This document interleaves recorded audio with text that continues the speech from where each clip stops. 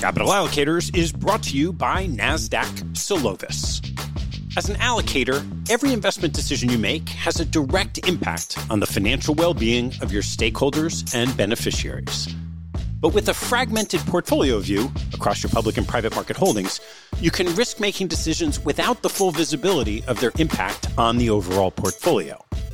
Organizations need a solution that delivers a consolidated portfolio view to let the investment team shift their focus from operations to analysis. A solution that helps create context faster and take the right actions sooner. NASDAQ Solovis is a software platform that unifies your public and private market holdings data to create a single source of truth.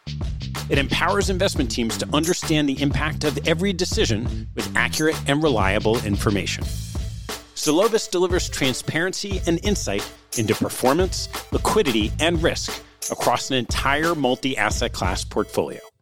You can learn more and request a demo at nasdaq.com/solutions/Solovis. That's nasdaq.com/solutions/SOLOVIS.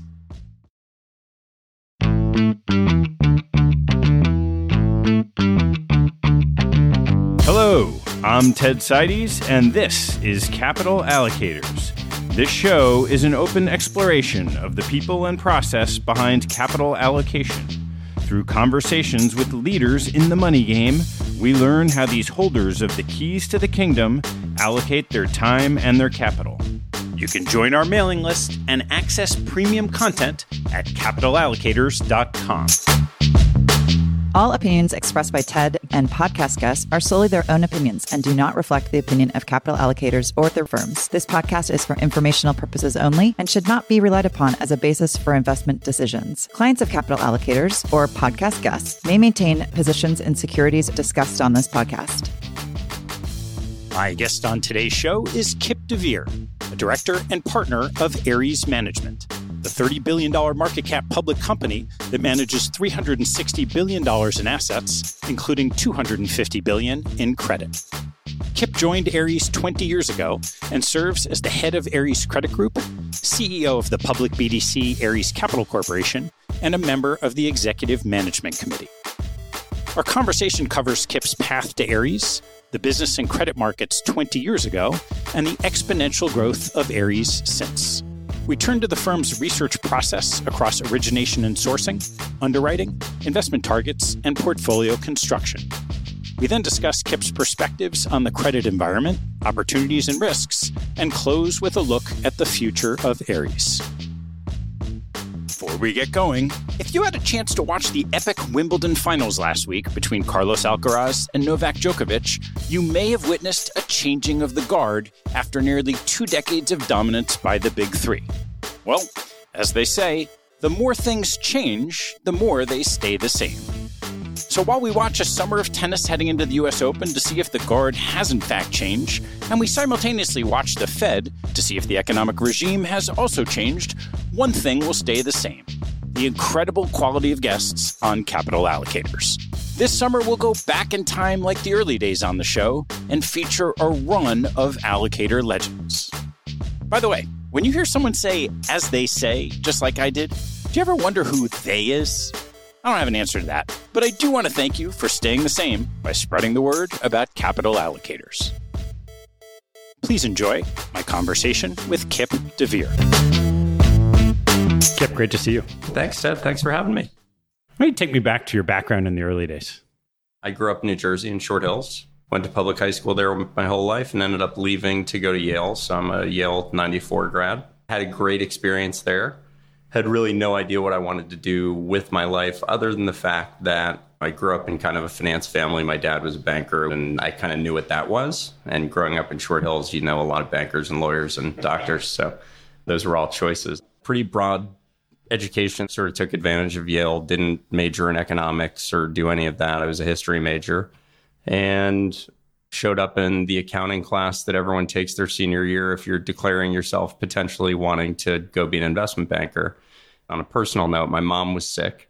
She actually died of cancer the winter of my senior year at Yale. So that threw me in an interesting spot. I recovered pretty quickly, but I was out of the whole process of banking interviews. March or April of my senior year, I had to figure out how to get a job. And I was fortunate and I sort of networked enough that I got in the JP Morgan analyst program through a little bit of luck and a little bit of hustle. So I spent 3.5 years there, started on the banking side, didn't like it very much, but learned a lot. By the early 90s, banking was less valued advisor and much more transactional. I wanted to do something where I thought I could have a longer term view on generating some sort of return, and had always been interested in investing. So I flipped over into a niche fund at JP Morgan Asset Management from 95 to 97. And it was a good experience. We did everything from buying stocks to buying high yield to doing private deals. We did real estate stuff. So I got to work on a lot of really interesting things. I found myself there at a time where there was still very much, are you going back to business school or not type of culture. I wasn't entirely sure that I would stay in finance. Turned out that what I was feeling I was lacking was sort of like an entrepreneurial desire to actually go do something, not work at a big place. And, JP Morgan was not this huge place that it is today, but it was still a large bank where as a kid in the business, I was like, I have really no ability to make an impact here. And I wanted to put myself into a situation where I felt I could be impactful. I was fortunate. I got into business school at Stanford, went out there, spent 2 years in California. It was a great way to get out of New York. I'd spent my entire life in and around New York, and it was definitely an eye-opener in terms of people, in terms of environment and culture. You're in the Valley and you're with this whole group of people who have very different mindsets. It's a pretty special place. And I think I learned a lot about myself, but I also didn't catch the Silicon Valley bug. I didn't catch the go be a venture capitalist or go work at a software company. What did it feel like when you were out in the Valley with all that tech stuff happening and you had kind of your early Wall Street background? I'll give you the quick story, which is I told people that I was moving back to New York in 1999 to work in finance. And they were like, are you nuts? What are you doing? Because about 25% of my class were CEOs of venture capital backed funded startups. Most of them, as I made fun of them leaving the Bay Area, were not going to be real companies. And most of them weren't. And we were late, right? Graduating 99 with too many people with too much money and the internet 1.0 by, I guess that was the spring of 2000, right? That it all sort of melted down. And we joke in 99 that we were the only class where no one did great right out of school. 95, 96, 97, 98. I mean, I could give you a couple of examples of folks that I know from those days who started a company as CEO, ran it for 9 months and sold it for $200 million 9 months out of business school. I'm not sure I believe they were lasting, but they were eye-opening. What do you think it was about you that you rebuffed that trend at the time? I don't know. I'm a little bit of a contrarian, I think, most of the time. People who work with me and live with me would probably say I do like to challenge the common underpinning of what people seem to think. And look, the Valley is an incredible place in terms of the innovation and the intellects and all of that, but it's also a really tough place in terms of just crowd thinking. People really tend to kind of move in the same direction all the time. So I think just being a little bit of a contrarian, being a little bit of a skeptic. I mean, I run a credit business, so that's how my brain's wired. A little bit more for downside protection and a little bit less for wild growth at any price. So how'd you find your way from business school into the credit markets? The simple answer is the couple of folks that I opened the New York office with, we shift forward at Ares, I've been working with for 20 years. So I went to work there with them, which was a place called Indo-Suez Capital. We had a boutique inside a French bank doing kind of what I wanted to do. Deal-driven, entrepreneurial, middle market companies, but we were way ahead of the game, I think, in terms of the playbook for direct lending and private credit, right? There was still so much going on in the big banks, and we had all said, we don't really want to work in the big banks. We want to work with these smaller, acquisitive, middle market companies looking to grow. And a couple of guys who had left Drexel and Kidder Peabody had set up this partnership in 92 with a French bank. So my long partners, Mike Arrighetti, is the CEO of Ares today, Michael Smith and Mitch Goldstein were all there. I went to work there for the summer just to try it out, and I loved it. But we were early days on the credit markets, and it was all just beginning to happen. So what were the credit markets like back then? Very inefficient, much less well understood. And it's probably best to even try to lean towards the private credit piece of it, right? So the syndicated loan market was there, but was really developing from the early into the mid 90s. So it had developed a bit, but you didn't have these big multi-billion dollar levered term loans that you have today. The high yield market was still driving everything from the Drexel days in the large market, and you still had small high yield deals, which you don't really have today. So over time, what we thought we could do was build sources of capital that could actually be long-term, flexible, do senior debt, do junior, et cetera. But the terms were wildly different, right? I mean, a senior deal was 3.5 times levered with a 600 or 700 basis point spread to the risk-free rate. Mezz deals were 15, 16% fixed rate coupons with 7.5% of the company in warrants that struck at zero. You charged 5-point fees. It was wildly inefficient. We had, for a while, a single LP in the bank. So they funded us doing everything from asset management to underwriting deals to, we had $1 billion+ private equity portfolio back then too, as well as a fund of funds. So we were onto the right things in terms of creating the playbook. We just didn't have the right capital over time because, like the US banks, the foreign banks also started to figure out we kind of want to be in large cap deals where we can earn fees and not really use the balance sheet. We and a bunch of others, some of whom are at Ares, some of whom are at Blackstone, some of whom are at Nuvi, a bunch of people are all over the industry. We took about 40 or 50 people to the Royal Bank of Canada right after 9/11. And they gave us really purview to do everything. Said, we want you to run leveraged finance. We want you to run sponsors. We want you to build us a CLO business. It took everybody about 3 years to figure out that RBC had the same issues as every other bank. And I say that with respect because it's a really well-run bank, but they just weren't ready to really commit to do what we wanted to do at the scale that we thought we could do it. Mike and I took our team through a process of exiting. We were managing about $1 billion portfolio for the bank. We left with, it's probably 10 people, a bunch of who still work for us. We convinced the bank to pay us a management fee to manage those assets because they didn't know how to do it without us. And that was March of 2004. The four of us are pretty close, look at each other and we're like, all right, what should we do now? And I mean, there were thoughts of maybe we'll start our own firm, maybe someone will find us and there'll be a good partnership to do with someone else. And it was lucky. We were, for the most part, 30. I was married with no kids. It felt like a great time to try to go do something on your own. That being said, I was also 30 with no money, and having some stability and some intermediate step felt comfortable too. And that's when a couple of the senior folks at Ares, that was exclusively at the time in Los Angeles, approached us. And they said, we'd love to talk to you guys about potentially coming on board. We're going to go really commit to private debt. And we've done a bunch of deals with you guys and we've got a lot of respect for you. What would you think about that? So we entered into conversations with them probably March 2004 and officially joined, the three of us plus 10, call it, in May of 2004. So what was Ares when you joined 20 years ago? Smaller. For us, it was perfect. To be honest, I'm coming up on my 20th anniversary. It's been pretty close to perfect for 20 years. But when we got there, they started originally 2 partners spun out of Apollo, right? So Tony Ressler and John Kissick, who founded the firm, were 2 original Apollo partners in LA. They left Apollo because their goal was to actually focus on credit.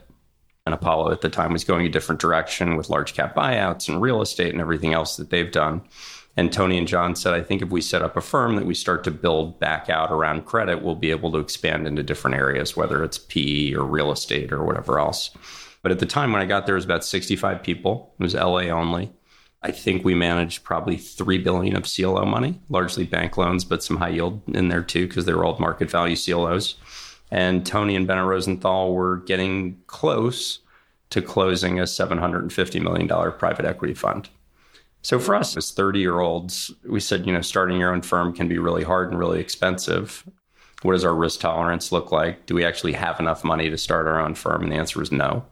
So it gave us a platform with some credibility, but also back to where I was earlier, it also gave us a sense in our mind to really be entrepreneurs and drive things and contribute to building the firm and its success and be there when it got going. So without going step by step, what is Ares today? So Ares today is about 2,600 people. We have 30 offices. The rough breakdown today is about 700 in New York, 700 in LA, and about 400 in London. And then the balance are either folks out originating new deals or looking for clients. 360 something billion of AUM, but we're really still known as a credit first shop, right? We're about 250 billion of credit, and that kind of leads everything that we do. And it's led us into a bunch of other businesses. You know, private equity was there when we got there, but a lot of what we're doing in our private equity business is credit oriented. Core buyout reserves probably a third to a half of what they do for restructuring and reorganization type situations where they'll go in and either buy debt or do some sort of hybrid security that they think will put them in a position to own a company. The other half of the fund is sort of just regular way buyouts. And we actually run our entire distressed and opportunistic business alongside the private equity group, and they have 10 plus billion in capital. So a lot of the distressed investing we're doing with long-term ownership oriented private equity mindset, not trading, loans and bonds. We do that too, but it's a less significant part of the business. When you started, you mentioned there was a $3 billion CLO business and then the beginning of private capital structure. Bunch of different structures where you're putting these assets in today. How do you categorize all the different pools and types of structures? Everybody asks me the question, if I invest in private credit, which one's best? And the answer is, well, that has nothing to do with me. That has to do with you as an investor, right? It's what's best for you. But look, when we started, and even thinking back to the Indo days, private credit was not an asset class. We went out on an early trip pre the BDC even getting formed to a couple of our large California LPs that the LA crew had known a long time. And when we pitched them what we did, which was full capital structure, lending solutions in those businesses in the beginning to private equity, but it can be applied anywhere. The question was, we wouldn't really know how to invest with you guys because we don't have an allocation in fixed income. It's illiquid. The returns are good enough that it might actually fit in our private equity bucket, but private equity doesn't have any expertise in credit. So the inefficiency even back then in 2004 was that a lot of the investors around the world didn't understand the asset class and didn't know where to put it. And what's happened over now a long period of time is different investors have scoped the asset class. Different managers, we like to think we're one of the leaders, have built out enough of a track record that it's easy to audit. Our US direct lending business, I can show someone $100+ billion track record over 20 years through market cycles that's generated a net 12 or 13. That's easy to underwrite if you're a large sovereign, if you're a pension. So you may have to come up to speed and learn, but you can do it. Back then, there wasn't enough information for people to really do that. When you think about the changes in this market over the 20 years you've been in the seat, have you gone from 3 or 4 billion to literally 100 times that? Yep. What were some of those key inflection points with the acceleration of assets over the last 20 years? Most of the time for us, it's downturns. The privates market overall consolidates share away from the public markets during downturns.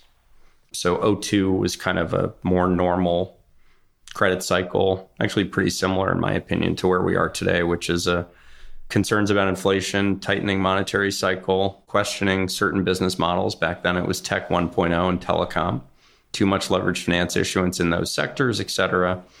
Credit markets and the banks sort of sell off, and private credit makes its first push. And I think we were there to make that first push. But the same thing happened during, the GFC. That was the most significant one. But the GFC, I think, really taught public market investors that they didn't have the liquidity that they thought they had in liquid markets. And that was really when a lot of really sophisticated investors, also because we'd been putting track record together, came to us and they're like, so this private market stuff doesn't seem to be quite as volatile, doesn't offer liquidity, but seems to offer pretty good longer term returns. Can you explain it to us? COVID was a bit of a inflection point too. So it's usually downturns that actually accelerate inflows into our business. How have you guys thought about organic growth and acquisitions? My partner, Tony, when he set the firm up, his belief starting the firm was if we can put some businesses alongside one another that all actually benefit from one another and make one another better, we'll be onto something, right? And we started with liquid credit, and that flipped into private equity, which then flipped into private credit. Yeah, those were our three businesses for a long time, really coming into the GFC. Over the years, we have been able to grow credit organically by hiring teams and doing it ourselves without acquisitions. So we've built out a very significant business in European direct lending with no acquisitions, just by going over to London and hiring Brits to do what we did. And, we opened in Stockholm and Paris and Amsterdam, everywhere else. And we did that organically. We've also been building an alternative credit business, which is kind of a non-corporate lending business. We did that organically with hires. There's some things that we did do through acquisition that we said, if we're going to do it, we need to start big enough that it's relevant to a company like ours today. So the examples of that really were real estate. So we bought Apollo's real estate business, in 2006, after the Macs were leaving, and that was kind of coming apart. And that was a nice foundation for us, both lending and equity. And we've built on that. Did another acquisition in real estate called Black Creek Group that managed at the time 2 private REITs, and that helped us bulk up. So real estate's been an area where we've acquired. Infrastructure is another place. We recently bought a business from AMP doing infra debt lending. About 10 years ago, we bought a small private equity firm in the infra space to start those capabilities. We bought a company called Landmark Partners a few years ago to get us into the secondaries business. That's something we're really excited about. Our view is there's a lot of this private capital that's now stuck with higher rates that really is going to create liquidity issues for a lot of investors. So this could really be a shining moment for the secondaries business.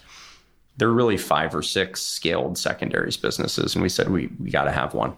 Luckily, there was a little bit of a generational transition going on there, and we got along with them, and they got along with us, and they were a great fit. But that came on as a 20 billion AUM manager that we can really grow in a significant way, something we couldn't do from a standing start. The last one's probably Asia. We bought a company over there called SSG. For us, it was just too far away, too different culturally. Going to London and figuring that out is one thing. Going to Hong Kong and trying to figure that out as the Americans is a whole different thing. So we were fortunate that we were able to convince a couple of guys that had spun out of Lehman Brothers to start SSG to sell us the company a few years ago. What's been the unlock for Ares as a whole in organic growth of any of these new businesses? We say you're buying a $20 billion secondaries business and you can grow up from there. I think we have a way of doing things, frankly, in terms of business building, growth, leadership, all of that culture, where we have the capacity to sort of turbocharge some things. Certainly a bigger brand that's more well-known for something like an SSG, I think, was the allure.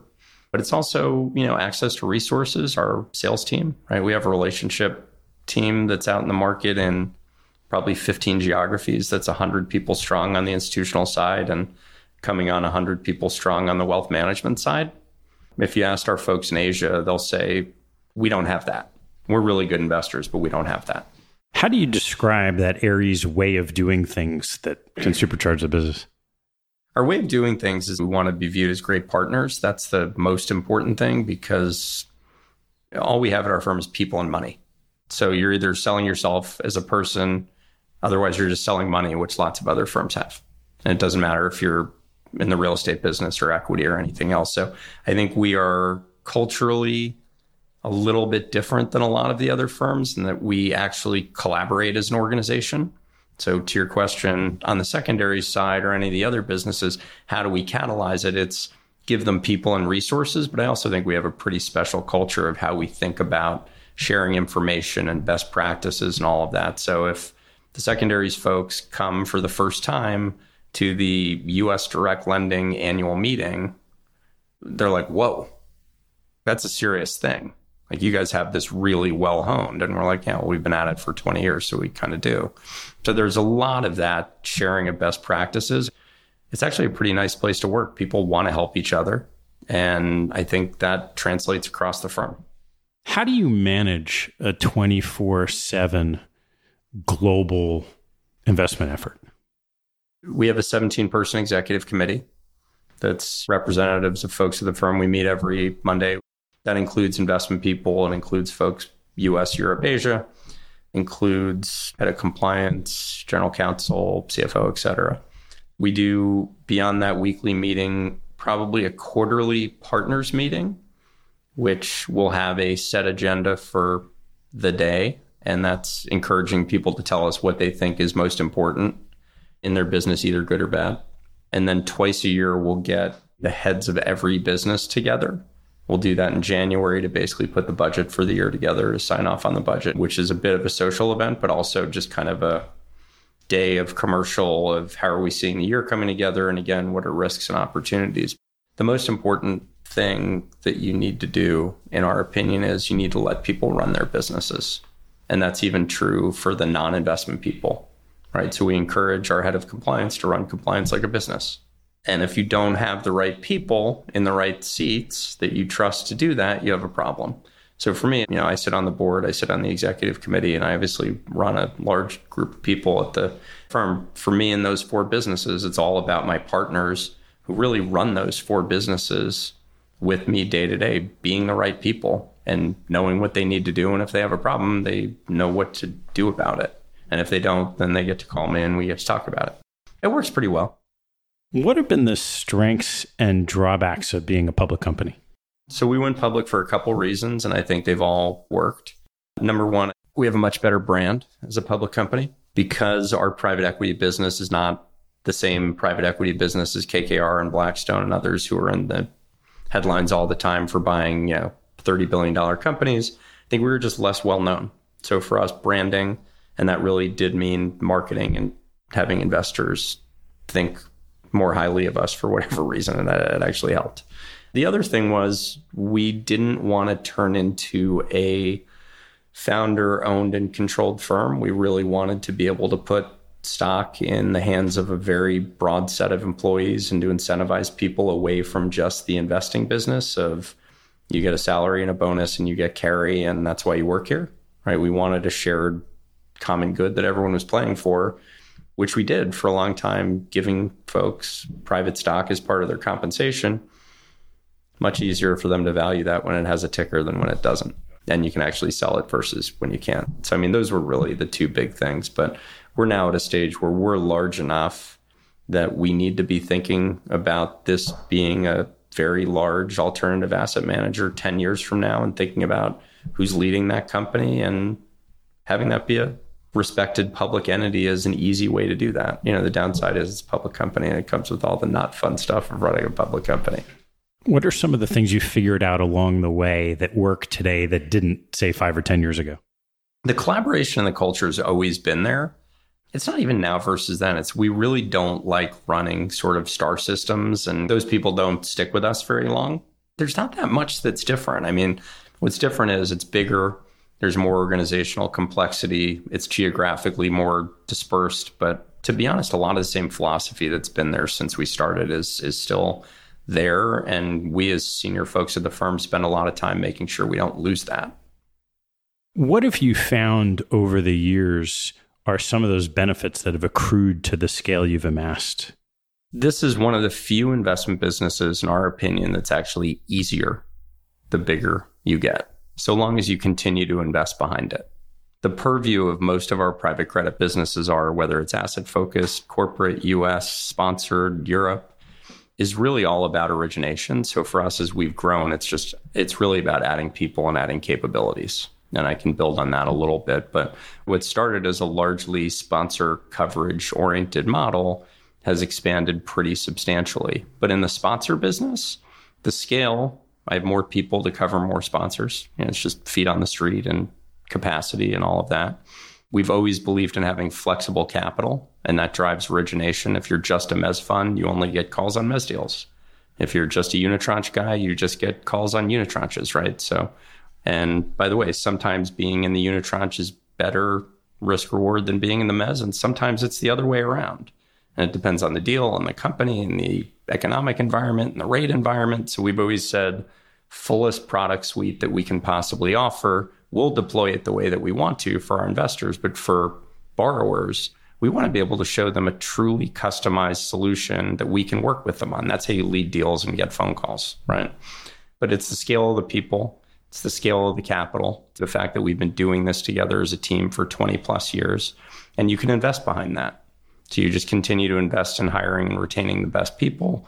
You can add industry capabilities across on top of the origination networks that you've built. So there's nothing about it that gets harder as you get bigger. It actually all gets easier. How do you organize that origination and sourcing effort? The simple answer is geographically. So big office in New York covers probably all the way out to Chicago. We've got a pretty substantial office in Chicago that'll go up to Toronto and goes as far south as Dallas. And then a big business, obviously, in LA that's working Los Angeles and San Francisco for the most part. We always thought that everybody could do everything. One of the things that we've changed over the years is we've created a dedicated sponsors team, a dedicated non-sponsor team that we've filled with industry-focused people.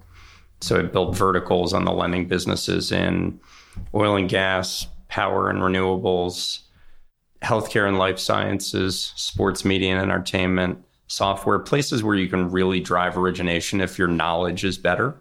If you're a sponsor coverage guy and you're a generalist and someone shows you a consumer products company or a business services company, once you have enough experience, you can figure it out. If you're trying to do more and more in healthcare and you want to actually invest in devices or in pharma, I mean, you need really differentiated experience. So we've obviously put that on as an overlay away from just calling and originating. What's your rule of thumb of how many companies an individual sourcer can cover? Different people have different views, and it depends who they are. A person who covers Blackstone at Goldman Sachs, like he has one client, right? So it depends who they are. I would argue that if you're covering large cap sponsors that do high volume, the Advents or the Premieras, who are Hellman Friedman, a couple of those will keep you pretty busy. And those obviously sit with probably our most experienced people. And then if you go down I don't want to say value chain, but if you go down to the younger group a little bit, they probably need 20 or 30 sponsors to cover because just the volume isn't there to be as productive as you'd like them to be. How about on the industry side when it's direct to companies? That is driven so much by bankers and by conferences and all of that it's as much about covering the intermediaries. If you know enough bankers and you go to enough conferences and you're working on pharma and you're knowledgeable, the CEO of that company, when he meets you at a conference or is introduced through a banker, sees you as a very valuable potential counterparty because you actually understand their business, right? A lot of other people just don't have that phone call. I want to take a break in the action to tell you about NetSuite by Oracle, helping businesses accelerate growth and run better with a suite of ERP, financial, CRM, and e-commerce products. Here are 3 numbers for you to remember: 36,000, 25, and 1. 36,000 is the number of businesses that have been upgraded to NetSuite by Oracle. NetSuite turns 25 years old this year. That's 25 years helping businesses do more with less, close their books in days, and drive down costs. And 1, because your business is one of a kind. Get a customized solution for all your KPIs in one efficient system with one source of truth. Manage risk, get reliable forecasts, and improve margins. Everything you need, all in one place. Right now, download NetSuite's popular KPI checklist designed to give you consistently excellent performance, absolutely free at netsuite.com/allocators. That's netsuite.com/allocators to get your own KPI checklist. netsuite.com/allocators. And now, back to the show. Once you've identified opportunities, whether it's through bankers, through knowing the sponsors, what does your underwriting process look like? Sure. So it's been the same since we started. If you're a deal person, you get a bunch of stuff in from your origination sources, your choice as to what you think has merit and what doesn't, right? So most of the origination's getting driven by, at the very least, a principal, but really principal, MD, and partner level people, right? And I say originators because everyone understands that word that knows our business. But just to be totally clear, we don't have an origination only team. All of our people do everything. So everyone's an investor. So if you're senior, you're responsible for sourcing, but you work on that deal all the way through. You carry it through portfolio management all the way to exit. Some other organizations don't work that way. We're big believers you need to work that way. Deal comes in, you choose whether you like it or not. And if you do, you'll write an 8 to 10 page memo that we call an early read. Comes in front of everybody on Mondays and Thursdays. Normal course, we probably see 10 of those a week between Monday and Thursday. Deal count in the US probably is 3,000. So out of the 3,000, I'd say about 10 a week, i.e. 500 actually get written up. The other 25 are kind of chucked for whatever reason. We run a little bit of a unique process that we've been running since the Indo days. I think it's driven by the fact that we have a lot of old Drexel people around, and we've all worked for a lot of Drexel people. We don't have a behind the door investment committee. Everybody in our organization literally sits in on our investment committees. That sounds like a lot of people. It's a lot of people. And we actually get on the associates and the VPs who are learning that those are going to be the two most important calls that they're going to be on all week, because this is how they're going to learn how to underwrite and how to do good things and not bad things. But it's quite a scene. We've got our boardroom in New York. We got the boardroom in LA. We got everybody up on TVs. And because we've all worked together a long time, it can be a little bit of mayhem. We try to keep it organized, but it can be a little bit of mayhem. So when a new deal comes in, that's an early vetting of, do we like the company? Do we like the situation? What do we think of an early capital structure? Because again, we're trying to lead deals and price them, right? So that's where deal teams are getting feedback on. That looks like a little bit too much leverage. The pricing looks thin. Here are my 9 really serious concerns on the due diligence front, most of which you probably already saw yourself and have identified. But it's a way for us to say, I've done 5 deals like that in my life, and these were things that weren't in your memo that you might want to think about. Even though each person's going out looking at what they like, at the end of that process, is there an Aries deal? Something that there's certain characteristics of what you guys I think so. I mean, I think we're good at identifying what we like and what we don't like. The direct lending business today is blessed by not being a benchmark investor. We're an absolute return investor.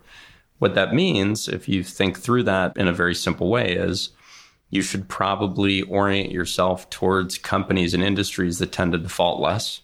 And you should orient yourself away from companies that tend to create more defaults. We have a good friend who used to be the chief risk officer of Wells Fargo. And during the GFC, he came in and he's like, I need to sit down with you guys. Your portfolio is performing much, much better than everyone else's, and I don't understand why. And this is kind of where we started with him. And we said, it's easy. We have more companies with inelastic demand curves, whether it's healthcare, business services, software, and we have fewer cyclicals, oil and gas, home building.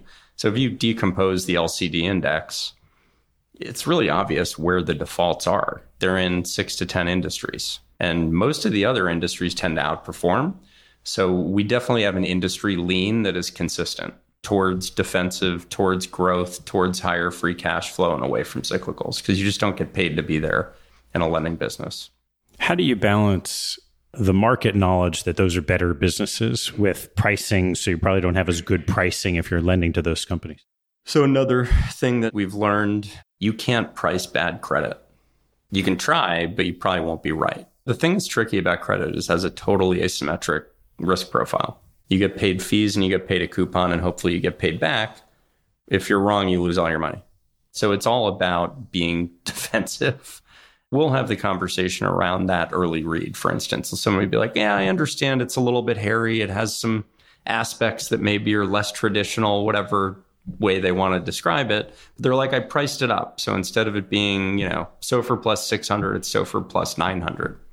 And most of the time we're like, I don't think that's enough. That's something that we've learned over the years is if something has credit risks that present downside that is substantial, getting an extra 300 basis points for 3 years before you have a huge problem is not going to solve it. What are the aspects of cap structure or structured securities that you favor over others? We're pretty flexible. So, if you look at our private credit portfolios, it's probably 60% sort of senior and stretch senior. We were one of the early people to kind of develop the unitranche, which was just the blending of senior and junior risk into a single security. We did it at the beginning because we audited ourselves, and one of the toughest places to play, in our opinion, is in small company mezzanine. You're not secured. You can get put to the side very quickly in a difficult situation. And we said, I think we can mitigate some of that downside risk if we just collapse the senior and the mezz into a single tranche. We just maximize downside protection. We don't sacrifice much in terms of the return, but we think we decrease the losses. So we love the unitranche business. We'll do that from $100 million unitranche to $3 and $4 billion unitranches that get clubbed up. And we'll do those too. But we do believe that you have to have junior capital and equity in the portfolio because the lending business does generate losses.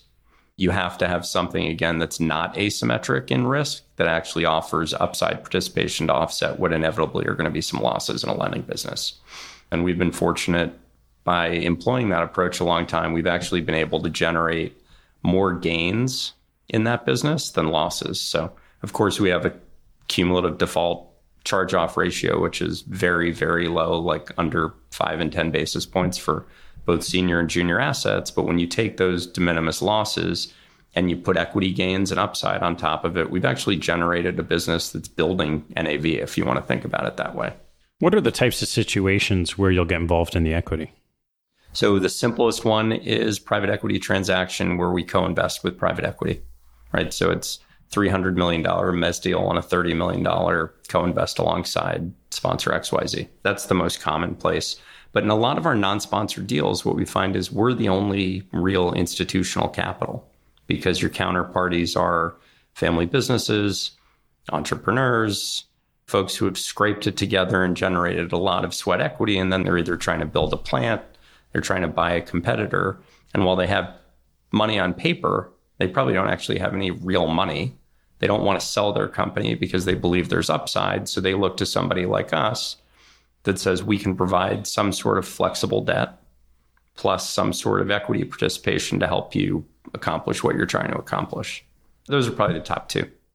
As you've grown over the years and scaled the size of your team and presumably also the size of deals, how have you thought about what's optimal in terms of the size of loans that you want to make? We have this perception that I don't like very much, which is folks think that we don't want to work on small deals anymore, which is not the case.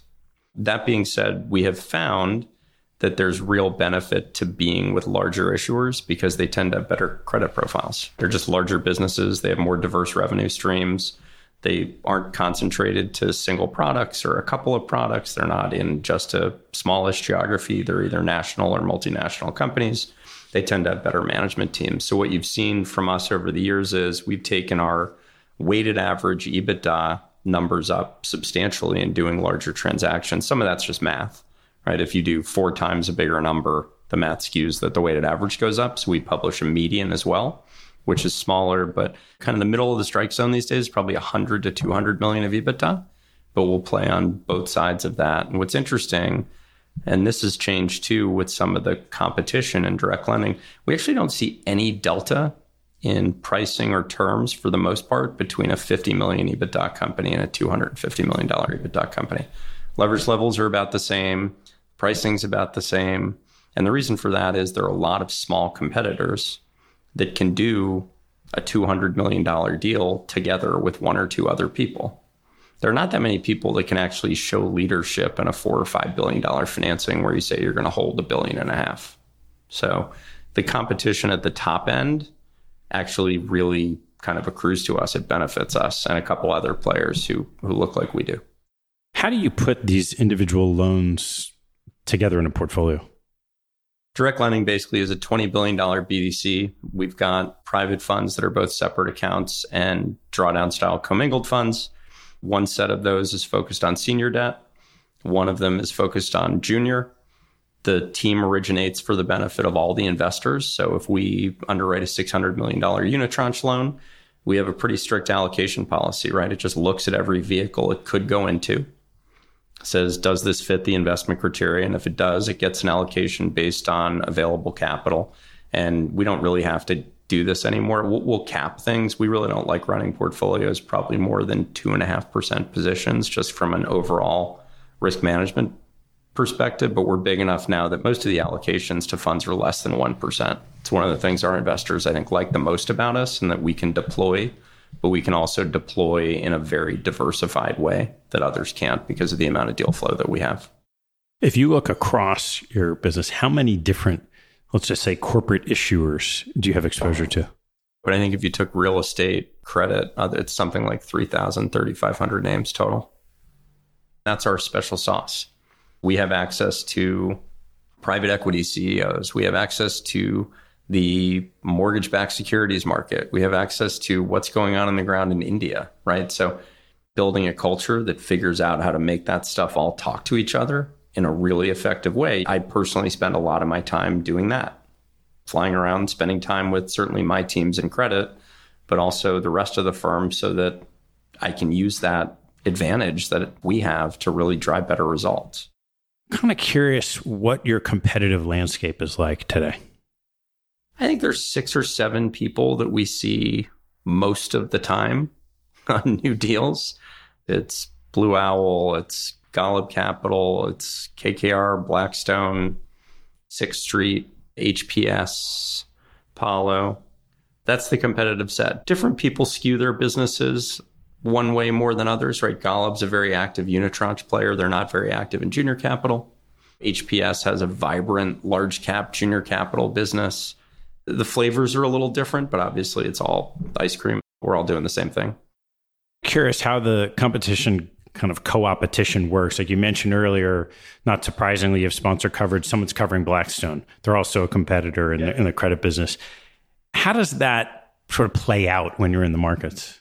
So part of that's competition. The biggest concern that private equity firms have is my partner going to be a friendly performing credit type person, or are they going to flip the coin and turn into a distressed person, right? So we need to draw very clear lines between our performing lending businesses and our opportunistic businesses. And look, there are 5 or 6 large firms like Ares, whether it's Blackstone or KKR, that have credit businesses and have private equity businesses, and it just kind of is what it is these days.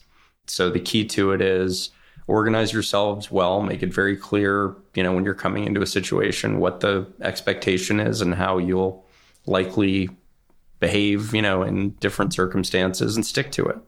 And if you don't, you'll lose your relationships and other people win that business and you won't.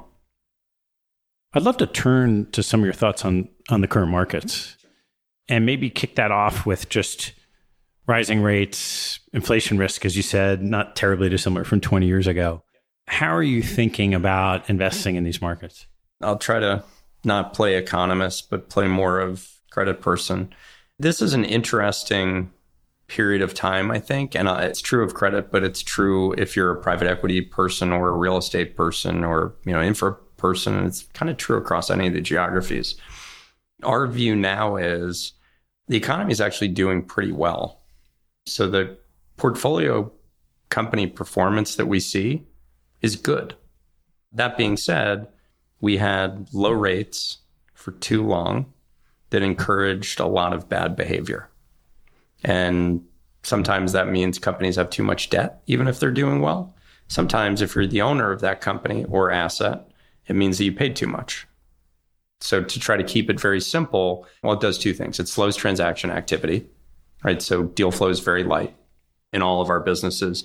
But you have this huge installed base of capital, as I was saying, around the secondaries piece of folks who are like, I'm not quite sure where to go with this. And because our lending businesses are so large, we feel reasonably good about how we're positioned, even if companies have too much debt, because we feel that we've got a lot of room for error. So just to put some numbers around it, private equity firm paid 15 times EBITDA for a company when base rates were 0. We lent them 5.5 times. All of a sudden, base rates are much higher. They have less cash flow. They can't deleverage.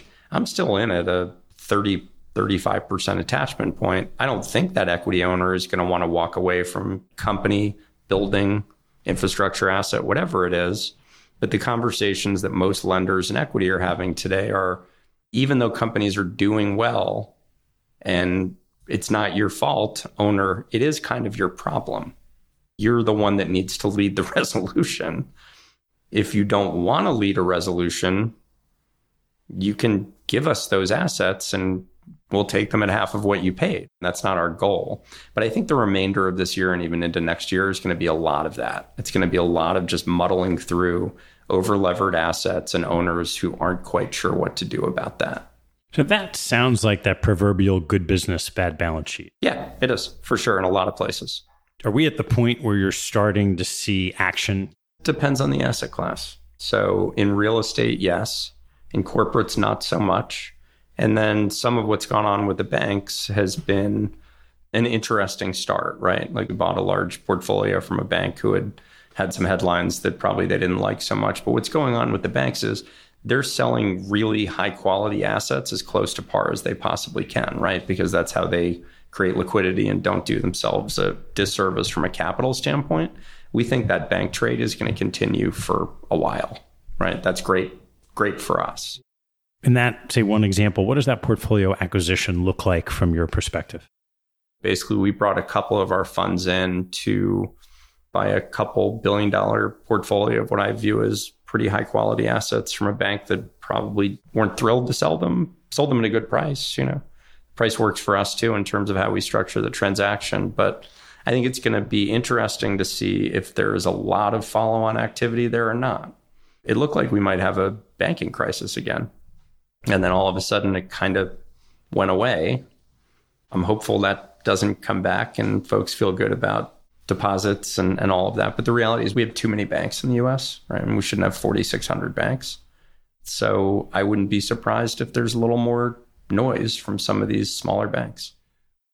With your business being so much larger than the last time we went through a significant financial correction, how do you think about how you'll manage through that muddle through period just with the assets in your existing portfolios? We're always going to be needing more people. The busiest people in our direct lending businesses right now are not our new deal people. They're our portfolio management and restructuring folks, because there's just a lot of early signs that even if a company's doing well, companies are not deleveraging the way that they would hope to. They're getting closer to maturities. And this is true in the large cap market too. Good news is a lot of the 24 maturities have already gotten cleaned up. But if you're a sponsor and you have a maturity in 25, you're starting to talk about it and think about what the resolution is. So even if we're not in distressed or stressed situations, there's a lot of activity in the ongoing portfolio. And that's simply because rates are higher and companies have less cash flow. Let's just say on the corporate side, what does new underwriting look like today compared to 2 years ago? The new business is very easy from a corporate direct line. I mean, it's 5 to 5.5 times debt to EBITDA. Quality of EBITDA is actually good instead of not so good, which it was for years. Much better documents, very lender friendly in that regard. And it's probably a SOFR plus 600 or 650 over with fees if you're leading the deal. So, I mean, it's an 11 or 12% return with fees. So it's easy for us. It's pretty exciting vintage. You see a fair amount of people out there saying, oh, it's the golden age of private credit. It's the greatest time. It is. It's great. It's easy. But I put an asterisk on that because, as I say a lot to a lot of people, you can't finance the U.S. economy with senior debt at 12%. You'll create a depression. So it's a nice point in time. Do I think it's going to last for the next 4 years? No, I don't. Where are there other opportunities across what you're doing that you're excited about? Infra is a place that we're really focused on, particularly on the lending side.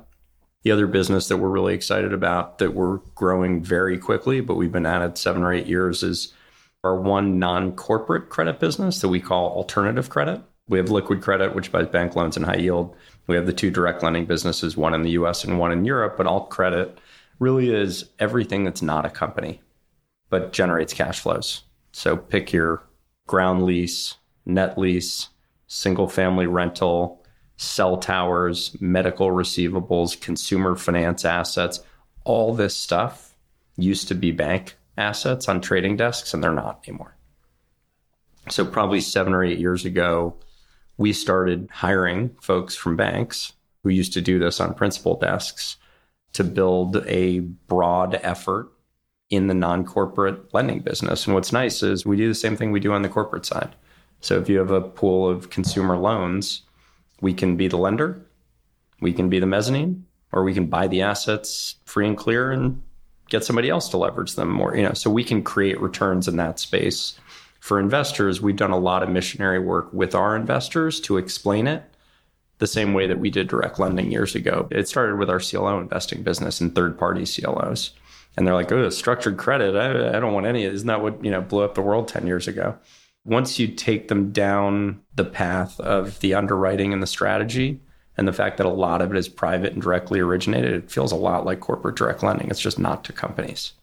And I think we have the biggest team in the space, and we can really accelerate growth behind that. It's a very large market. We think it's a $3-4 trillion addressable market. How do you think about opportunities internationally compared to in the US? I'm more comfortable personally, obviously living in and around New York with the US than I am with anything else. We think the European market is a great market actually for what we do because it's just less institutionalized. We were one of the early folks. We've got a real leadership position there that we can grow into. It's a little bit different in a couple ways. The banks won't quite exit the market completely because, there's still some French banks and they're nationalistic about lending in France, and there are German banks that want to lend in Germany and Swedish banks that want to lend in Sweden. So it's a little less easy to totally disintermediate banks in Europe. You can have your own view on the economies there. Europe isn't one thing. The US isn't necessarily one thing either, even though we call ourselves one thing. There's a big difference between doing deals in the UK versus doing deals in Italy, of which we do very few. So that business for us, focusing on healthy companies and healthy geographies, feels a lot like the US, right? You're talking about sophisticated, large economies with real legal structures in place that allow for lending. You have to be excited about Asia because of the growth prospect there. That being said, it's very noisy over there right now, right? For a lot of reasons, and COVID was part of that. But I think there's a lot of figuring out to do. We have a very nice business there that's actually distributed pretty broadly across China, Southeast Asia, India, et cetera. The one place that we're not that we'd like to be investing is Japan.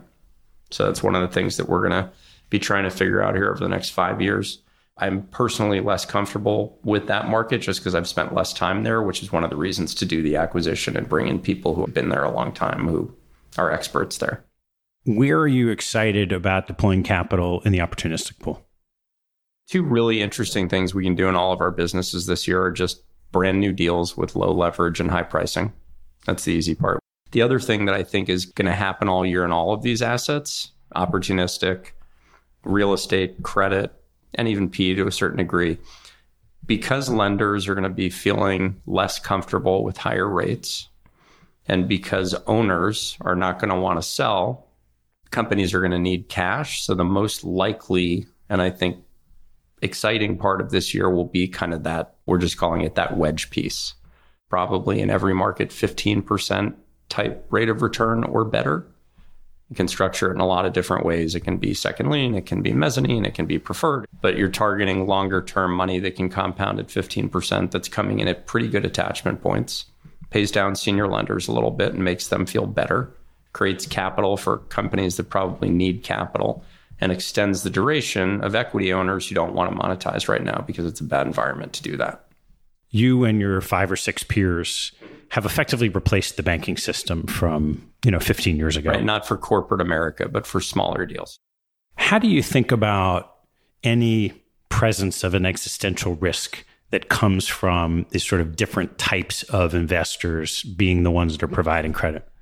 We try to be pretty diversified in terms of how and where we raise money, right? So we have good diversification from sovereigns, pensions, insurance, increasingly vibrant wealth management business that kind of supplies capital. And then we've got a couple of these listed permanent capital vehicles as well. So it's pretty diverse. Most of it is long-term and locked up. One of the things that we actually know how to do well because we lend money is we know how to borrow money, right? So a lot of the problems, particularly during the GFC, were folks that were playing in illiquid assets with the wrong leverage facilities that got forced to sell assets at bad prices.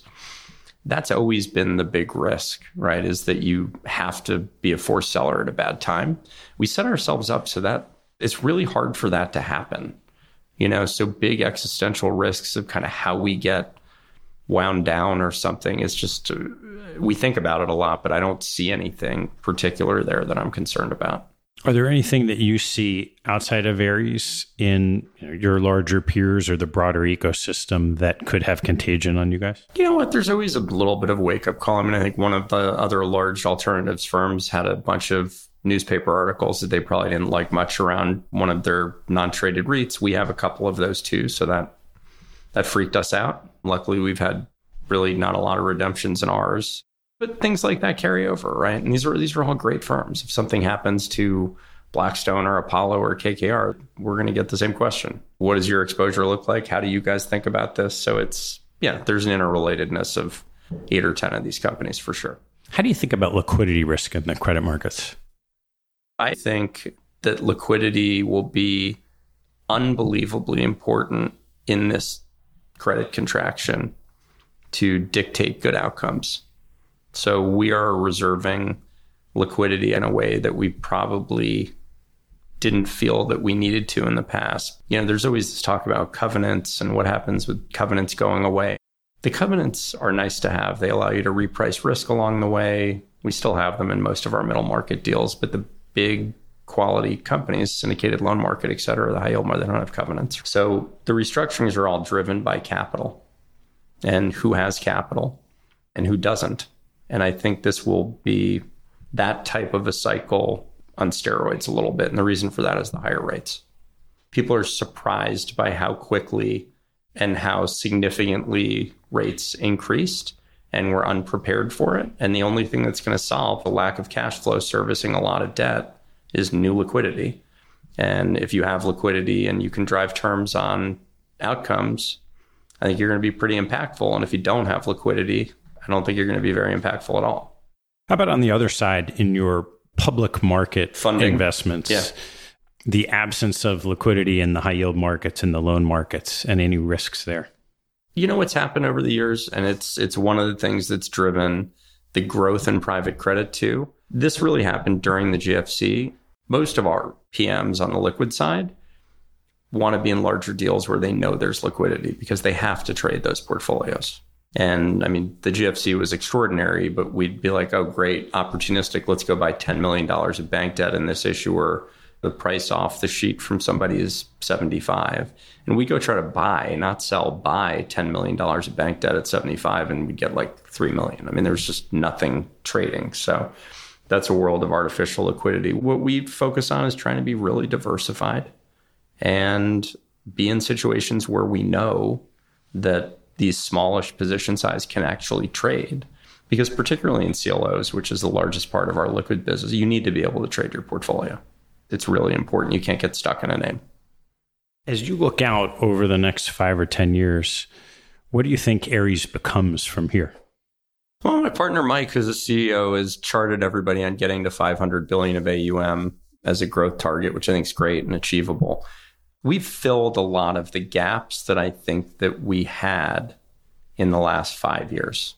We don't have that many more flags to plant, right? I think we're geographically where we want to be, with the possible exception of being on the ground in Tokyo. I think we're happy with the businesses that we're in. When we talk to our LPs and our investors, there are not a lot of things that they look at in alternatives that we don't do. There's nothing out there for us that's gosh, we really need this, in terms of acquisitions in the future. We had 1,300 employees pre-COVID, and we came out of COVID with 2,800 employees. So this year for us is a little bit of people actually really need to integrate and know each other better than they maybe do when they were sitting in front of their Zoom screens during the pandemic, right? And especially with Asia. We were thrilled with SSG, but part of the plan was you guys are going to come to New York and London a lot, and we're going to go to Asia a lot. And that didn't happen for 2 years. So that's what we're doing right now. All right, Kipp, I want to ask you a couple of closing questions. Sure. What is your favorite hobby or activity outside of work and family? It's an easy one for me, even though we play some tennis together. Still, I'd rather be skiing than anything else. What's your favorite place to ski? I was fortunate that my dad bought a house in Vail in 1995, so I've skied there a lot. I grew up skiing in Killington, but we ended up out west, and we had that place. He just sold it, unfortunately, but we've skied there a lot. And actually, a couple of my partners are there too, so that's probably my favorite spot. What's your biggest pet peeve? I'm a very organized thoughtful person. My wife would probably even say to a fault. I probably think too much. I don't like people who are quick to rush to decisions. I actually like hearing people around me. It's something that I think I've learned to be a lot better at over the years. I feel reasonably convicted when I get to an answer, even if it's quickly. And most of the time I've been fortunate that I can get to the right answer pretty quickly. But I think I've learned the value of actually hearing more voices in the room and spending a little bit more time with those voices. How about on the investment side, your biggest investment pet peeve? Just because we all started as sponsor finance guys, I think there's too much comfort gained by we're only in at 40% LTV. And you're learning that right now in every asset class. Things, even in private markets, can revalue very quickly. So you have to have a lot of conviction around where you are in a capital structure whenever you choose to write a check to be there, because you may not feel like you're the last line of defense, but you can become the last line of defense really quickly. So I think it's just, that to me just feels careless. What investment mistake have you made that you'd never make again? There are definitely a couple of industries. I invested in a scrapbooking company years ago. I wouldn't do that again. All right. Which two people have had the biggest impact on your professional life? My dad's definitely been very impactful in terms of my professional life. I sort of grew up with an investment banker for a dad, so a lot of this stuff started coming in through osmosis when I was a kid and just thinking about, frankly, the upside and the downside of this job, right? There's a lot of travel. It's hard work. You got to put in a lot of dues before you get somewhere. Understanding that at a young age through a lot of conversations that I had with him and, frankly, observations that I had with him being my father was very impactful. I've had some great people who I've worked for, but the reality is the three guys who I really am with in New York that are my 20 plus year partners, Mike and Mitch, are really by far most impactful people in my career. And we've built a lot of great businesses, at Ares together. They're close friends, incredibly loyal, and we, I think, still are seen as a little bit of a unit. As I mentioned earlier, we were sort of out building this thing 20 years ago when we were 30. So we all sort of mentored each other. It was more like being brothers than it was like being mentors. What teaching from your parents has most stayed with you? I had a summer job doing something every single summer from age 12 going forward. So for me, it was, there's nothing that will be able to hold off hard work and determination. I mean, it was really get a job every summer. I sold shoes. I worked in a clothing store. I caddied, worked in restaurants, did every crummy job you could possibly, actually kind of like half of them anyway. But just that ethos of know what you want, work hard for it, and stick to it. That was something that was pretty often heard in my family with my brother and I. All right, Kipp, last one. What life lesson have you learned that you wish you knew a lot earlier in life? I started my career in particular probably as a less patient person than perhaps I've grown into in time. Maybe that's age, but it's back to this: don't be careless, don't be impatient, listen to other people. I think it all goes together. Just my philosophy in terms of how I think about how I manage myself, but also how I manage people has changed a lot. Kipp, thanks so much for sharing this incredible growth story of Ares and a great perspective on the markets. Thank you, Ted. Great being here with you. Thanks for listening to the show. If you like what you heard, hop on our website at capitalallocators.com, where you can access past shows, join our mailing list, and sign up for premium content. Have a good one, and see you next time.